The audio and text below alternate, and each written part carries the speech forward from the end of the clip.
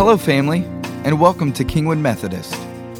In John 4:23, Jesus states that a time is coming and has now come when the true worshipers will worship the Father in spirit and in truth, for they are the kind of worshipers the Father seeks. As we gather at church and open God's Word, we are not just coming together for the sake of gathering, but also to learn the truth of God and how we can grow to love God with our whole heart, mind, soul, and strength.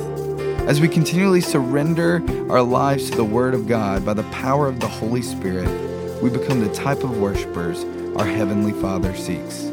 Let's dive in together.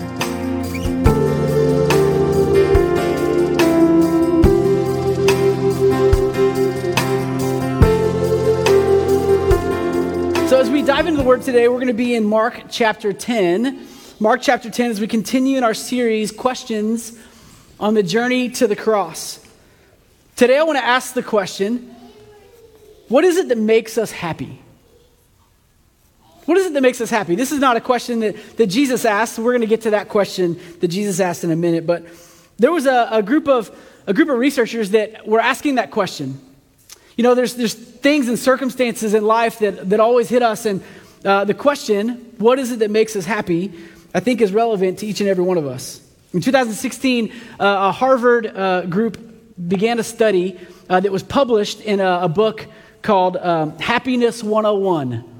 And this secular study sought to determine what are the metrics, what are the actual physical things in our lives that make us happy, that give us joy, that give us satisfaction, that bring us to a place of happiness. And it took people who have kind of been diagnosed with anxiety or some level of depression. So it was a group of people who felt need for happiness, need to move from the position that they're in to the position they want to be. And they sought to use these different stimuli to make them happy. They took 3 different groups. The first group was a group that they had or 4 different groups. One just lived normal life, right? To see if anything would improve. It's kind of a control group. The second group was one that for 2 weeks, all that they did, that filled their schedule, was all of the things that they liked to do. From playing golf to going on vacation to binge watching their favorite show on Netflix to death scrolling on their phone, right? Whatever it was, they could do whatever they wanted to do that made them feel good, right? And so for 2 weeks, they filled their calendar with that. And the researchers were going to see if that brought about happiness in them. The second group did all that they could to help the world, right? So they were kind of the environmental group. We're gonna clean up the parks. We're gonna go along the roadside, pick up trash. We're gonna give money to the national parks. We're gonna volunteer at the parks. We're gonna do all of the things that help make our world a more green society. We're gonna recycle and we're gonna do all those things.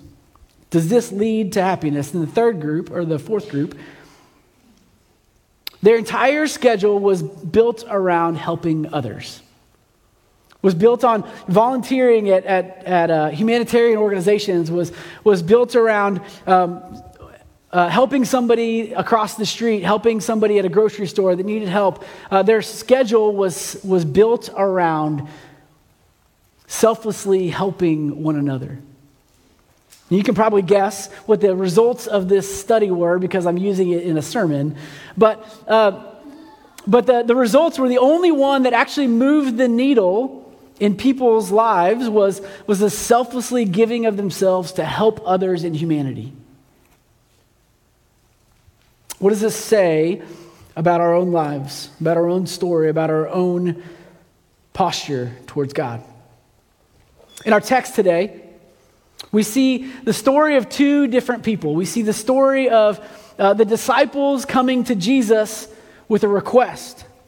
And Jesus says, "What do you want me to do for you?" It's the question that we're going to look at today.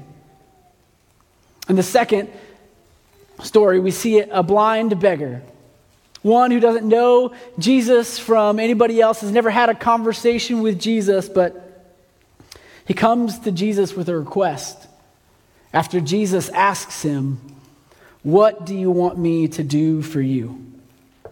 You see, these are word-for-word questions used in subsequent passages. There's no coincidence that Mark uses the same question that Jesus asks, word for word, in these two passages.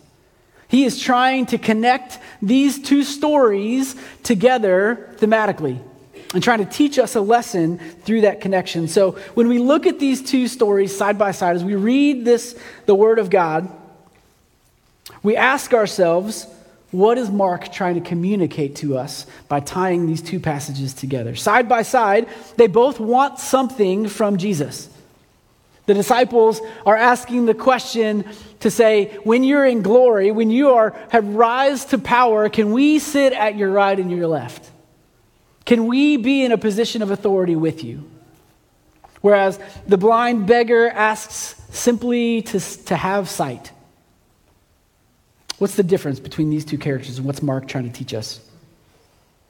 So as we dive into the Word of God, we're going to be in Mark chapter 10, if you have your Bibles, which I would encourage you to bring your Bibles and not just rely on the Bible on the screen, because I think it's important to underline stuff, to highlight stuff in your Bible, to write notes in the Bible. And also, oftentimes preachers will stop their reading of Scripture before difficult passages so that you don't have to, so they don't have to deal with those difficult passages. I try not to do that, but sometimes it's inevitable. So I want you to be able to read in context. And if you have questions about the context around it, come and find me. Let's talk. So I just encourage you to have your own Bible so you can read before and read after and read the whole context of the Scripture. So if you have your Bibles, let's turn Mark chapter 10, 32 through 52. It says this. I'm reading from the New International Version. They were on their way up to Jerusalem, they being the disciples. The disciples were walking with Jesus on their way up to Jerusalem. Jesus leading the way, and the disciples were astonished, while those who followed were afraid. Again, he took the 12 aside and he told them, notice he said again, he's done this before. He took the 12 aside and told them what was going to happen to him. "We are going to Jerusalem," he said, "and the Son of Man will be delivered over to the chief priests and the teachers of the law. They will condemn him to death and will hand him over to the Gentiles, who will mock him and spit on him and flog him and kill him. And then 3 days later, he will rise again."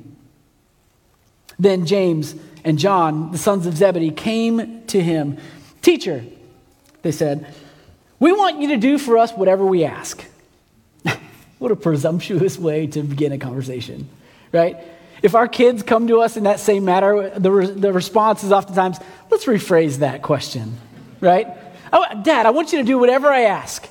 Ready? And no. The answer is automatically no, right? But Jesus is patient with the disciples, right?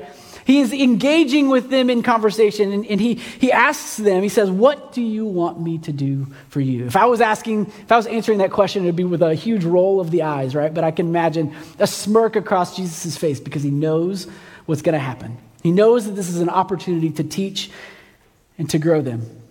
He asks, and they replied, "Let one of us sit at your right and the other on your left in your glory." Right? I think it's fascinating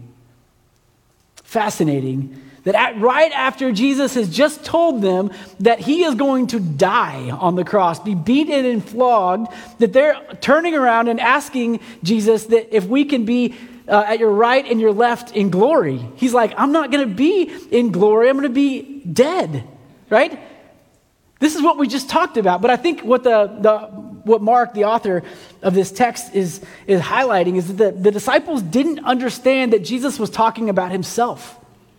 You see, in the text right before, in 32 through 34, he's walking with them. He says, "We are going up to Jerusalem, and the Son of Man will be delivered." He changes to third person, doesn't he? As if we is different than the Son of Man. And they don't get it. They don't get that he is the Son of Man. So they're like, in response to this story of this Son of Man going to the cross and dying, they're like, cool story, Hansel, but what does that mean for us, right? It sucks for that guy, but that's not our story, right? And Jesus says to them, you don't know what you're asking. Jesus said, can you drink the cup that I drink and be baptized with the baptism that I am baptized with? What he's saying is, can you drink the cup of death? Can you take on the burdens of the sins of the world? And what they hear is, can you handle the responsibility of being in power and authority at the right hand of the new emperor or new king? And they're like, heck yeah, we can. We got this. And so they answer, we can. And Jesus said to them, you will drink the cup that I drink and be baptized with the baptism that I am baptized with, meaning that they will die. He's prophesying before them that they will go to their death for this thing called the gospel. And they will be baptized with the Spirit like Jesus is baptized with the Holy Spirit. But to sit at my right or my left is not for me to grant. These places belong to those whom they have been prepared. And when the 10 heard this, they became indignant with James and John, calling him to accountability. And Jesus called them all together for a teaching moment, and he said, you know that those who are regarded as rulers of the Gentiles lord it over them. And their high officials exercise authority over them. But not so with you. Instead, whoever wants to become great among you must become your servant. And whoever wants to be first must be the slave of all. For even the Son of Man did not come to serve, but to be served. Did not come to be served, but to serve, and to give his life as a ransom for many. Then they came to Jericho. And as Jesus and his disciples, this is one step closer to Jerusalem where he would die. As they came to Jericho, as Jesus and his disciples together with a large crowd, they were leaving the city, and a blind man, Bartimaeus, was sitting by the roadside begging. And when he heard that it was Jesus of Nazareth, he began to shout, Jesus, Son of David, have mercy on me. And many rebuked him and told him to be quiet. But he shouted all the more, Son of David, have mercy on me. And Jesus stopped and said, call him. So they called him. They called to the blind man, cheer up, on your feet. He is calling you. And so throwing off his cloak, notice the urgency, notice the passion, the desire, the excitement. He threw off his cloak. He jumped up to his feet and came to Jesus. And Jesus asked him the question, what do you want me to do for you? And the blind man said, Rabbi, I want to see. Jesus said, go. Your faith has healed you. And immediately he received his sight and followed Jesus along the road. This is the word of God for you and me, the people of God. Thanks be to God. The blind man's request was granted, but the disciples' request was refused. Not just refused, but they got a stern talking to by their teacher. Right? If anybody should be granted special favor for their request to be answered, it would be the disciples, right? They've given up everything. They've left their father and their mother. They've left their families. They've left everything to come and follow Jesus. They've been walking with him. They've sat by campfireside. They've made meals together. They have shared in fellowship. They've probably had like burp and fart contests with each other. I don't know. But they're like really close with this guy. They're like on the inner circle with Jesus. And yet this blind beggar who doesn't know anything about Jesus other than what he's heard, the miracles that he's done, he's heard things here and there about Jesus, but he doesn't have a personal relationship with Jesus. He doesn't know Jesus personally. He's never had a conversation. Yet the disciples get refused, and this blind beggar receives his sight. What is the difference between these two stories? See, what Mark is doing here And the way that he arranges the text, the way that he puts these two stories together and links them by that question, is that he's trying to teach us not selfishness, but humility. He's trying to teach us the bedrock and foundation of this Christian movement moving forward. Humility. Right? Humility is built all the way back into what Ryan read before. Love the Lord your God with all your heart, with all your mind, with all your soul, and with all your strength. Have no other God before me. The second commandment in the New Testament is like it, love your neighbor as yourself. Built into that love is humility, is putting ourselves and our needs lower than the others. I mean, just look at Jesus' life, right? He didn't come in glory. He didn't come as a conquering king as he might have deserved. He came as a poor carpenter's son from a no-name town called Nazareth, where the idiom of the time was nothing good comes from Nazareth. Nothing of any importance comes from Nazareth. He came from a broken line of David. There's nothing majestic about the position that he came in. He's trying to teach them before they leave, before he leaves and they are given this authority over the message of the gospel to proclaim it to the world. He's trying to instill in them the foundation of humility. Humility will be the thing that distinguishes them from the rest of the authority, from the rest of the political powers of the world. Humility will be the thing that distinguishes them from other movements of faith. So it's important, it's imperative that the disciples understand this concept. In fact, all throughout chapter 10 is kind of devoted in Mark's gospel towards humility. We see just before this, Jesus is teaching and somebody asks him about divorce. And if I'm divorced or and I get remarried, who's going to be my wife in heaven? Is it both? And Jesus is like, no. In fact, there's no marriage in heaven because it's not about you. It's not about your own pleasures or your own desires or your own things that you want to accumulate. It's about me. It's not about you at all. In fact, I think this is one of the most fascinating, maybe one of the most telling things about our faith as Christians as opposed to the other world religions.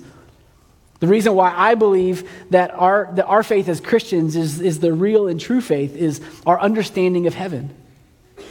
That it's not about us at all, right? If I was going to create and make up my own religion, I would probably make heaven, the place I'm going to spend the most amount of time, the exact place that I want to be. It would be full of all of the pleasures, all of the desires, all of the things that I could ever hope for or imagine would be stockpiled there in eternity. In fact, the Christian understanding of heaven is we've kind of co-opted it a little bit and kind of made some of that for ourselves with the mansions in heaven and the streets of gold. That's not really what it's about at all. If we truly look at the scriptural understanding of heaven, it is all about worshiping God. 100% about worshiping God. And in that fullness of worship with God, we receive back the fullness of life and joy. That is the depiction of heaven. And so in chapter 10, verse 1 through 12, he's saying it's not about you at all. Even heaven, even eternity is not about you. Chapter 10, the next story that we see in Mark's gospel is that Jesus is rebuking the disciples for turning away the children. Right? They're like, Jesus is so important. He doesn't have time for you, little kiddos. And Jesus is like, no, that's not it at all. If you want to be great in the kingdom of heaven, you have to be like these little ones. You have to be more like them, not pushing them away, not because you're more evolved, that you're more, you have a better understanding of logic than them. You're not better than them. In fact, their humility is something that you ought to have. And then the story of the rich young man comes up in our text. In 17 through 27, and this rich man has all of the things. He has all the possessions. He does all the right things. And Jesus calls him out and says, if you want to be the greatest, you have to sell all that you have and give it to the poor. Maybe a slight reflection in that Harvard study, right? That your life ought to not be about you if you want to receive the kingdom of heaven. It ought to be about the other. That ought to be the focus. So he's teaching his disciples about humility, and Mark is picking up on this. But these guys don't get it. Even after all of those things, the disciples are not figuring out this humility thing. And so I find three things in this passage in 32 through 52 that we understand about humility through this text. The first, we understand positional humility. Positional humility. The blind beggar, all that he desired was sight. All that he desired was to see the goodness of God. He hadn't been in a relationship with God. He hadn't been in a relationship with Jesus. But what he did, what he was able to do is not just ask for sight, but in the midst of asking for sight, he called out to the Son of David, "Have mercy on me." He recognized that Jesus was not just able to heal his physical ailment, but able to do something deeper within his soul to provide him with mercy. He was placing himself at a low position to say that I don't have it figured out. I don't have the ability to heal and fix myself. Have mercy on me. And then he calls him by Son of David. Son of David is the highest name in humanity that Jesus could have received. Not just Son of Man, but Son of David, Son of the Davidic king, Son of the line of Messiah.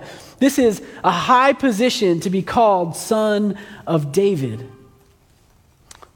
So the blind beggar, he puts himself as low as he can, and he puts Jesus as high as he can. I think we are called to recognize positional humility. Not like the disciples who were presumptive in their nature to say that I am worthy of this high position. I'm going to place myself just below you. Like, you're going to be up here. We recognize, Jesus, you're better than us. I mean, you've cast demons out. We don't do that, right? You've multiplied fishes and loaves. That's awesome. But we're right there with you, Jesus. We're pretty much, we're on the close to the same level. So can we, since we're your inner circle, we're your favorite, can we be on your left and your right? Right, this presumption that, yes, God is high, but we are also up there too. John Wesley says in one of his sermons, he says, "Oh, beware. Do not seek to be something. Let me be nothing, and Christ be all in all." You see, I think we spend most of our lives trying to be something. Right? We go through school, all elementary school, all middle school, all high school, all college, preparing to be something. Right? If your grades are better than the other person, then you're going to get the scholarship and you're going to be something. All of that education is built around you being something. And then it's hard to switch, right? It's hard to switch that when we come into marriage and all of a sudden we have to lessen ourselves so that we can support and love our spouse. And we have a hard time making that switch from being all about me and my own success and being something to loving with selfless love that we're called to in the covenant of marriage. And then we start to have kids, and it's even harder to switch because kids demand all of ourselves. Right? They demand every bit of selflessness because they can't even function without us. They can't even eat. They can't change themselves. They can't do anything without us. They require us. And I think marriages fail, and I think hurts happen in the family when we don't have the ability to switch, when we don't understand positional humility. We don't understand our place in relationship to God and our role in loving one another. Philippians 2:3, Paul hits it on the head when he says, "Do nothing out of selfish ambition or vain conceit, but rather in humility value others above yourself." Notice he says others. That is an all-inclusive word. He doesn't specify which others you're supposed to do this for. It is all others that you are supposed to have humility and value others above yourself. That means that we are to prioritize others over, or that we are to prioritize God over ourselves, that we are to prioritize the ones that we love over ourselves. We are to prioritize, ready for this? Those who we hate over ourselves. That is a radical understanding of humility, of positional humility. And I think that must be a foundational bedrock of our faith, of our Christian witness. The second thing that we see in our text is found in verse 41 when Jesus gets done talking to the two disciples who wanted that high position. He corrects them and he brings them back into the fold of the rest of the disciples. And the other 10 hear what these two had done, and they are indignant with James and John.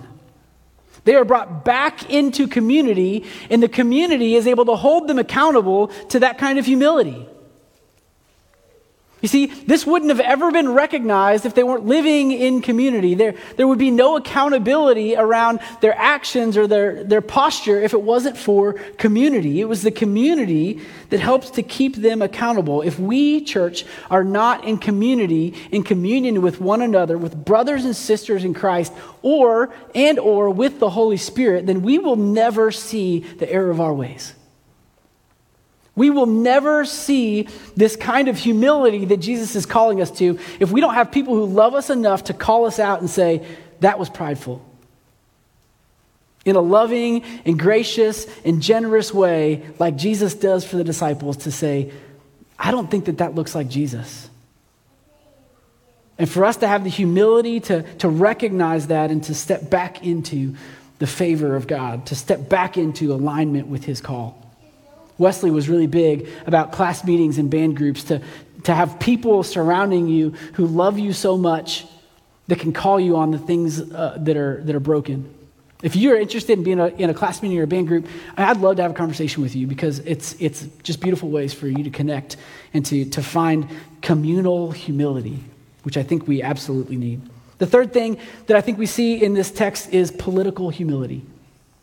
That we are called to political humility. I don't mean left and right politics, right? I mean the way that we use our power to influence the world, the way that we use our position to influence those around us who we love, our families, our work, our jobs, our policy and change. The way that we do that ought to be done in humility. If we look back to verse 42 through 45, you see that Jesus called his disciples all together. He called them together and said, you know that those who are regarded as rulers of the Gentiles, they lord it over them. Right? They have power, and they use that power to suppress the other. Their high officials, they exercise authority over them. That there's another party on top of them that use their power and their authority to suppress the other and to rule over them. Verse 43, but not so with you. Not so with you. The way that you influence the world around you ought to look completely different than that. The way that you lean into this authority that I've given you, this power that I've given you to influence society, to influence your neighbor, to influence your family, is not to hold your position over them, like James and John desired to do.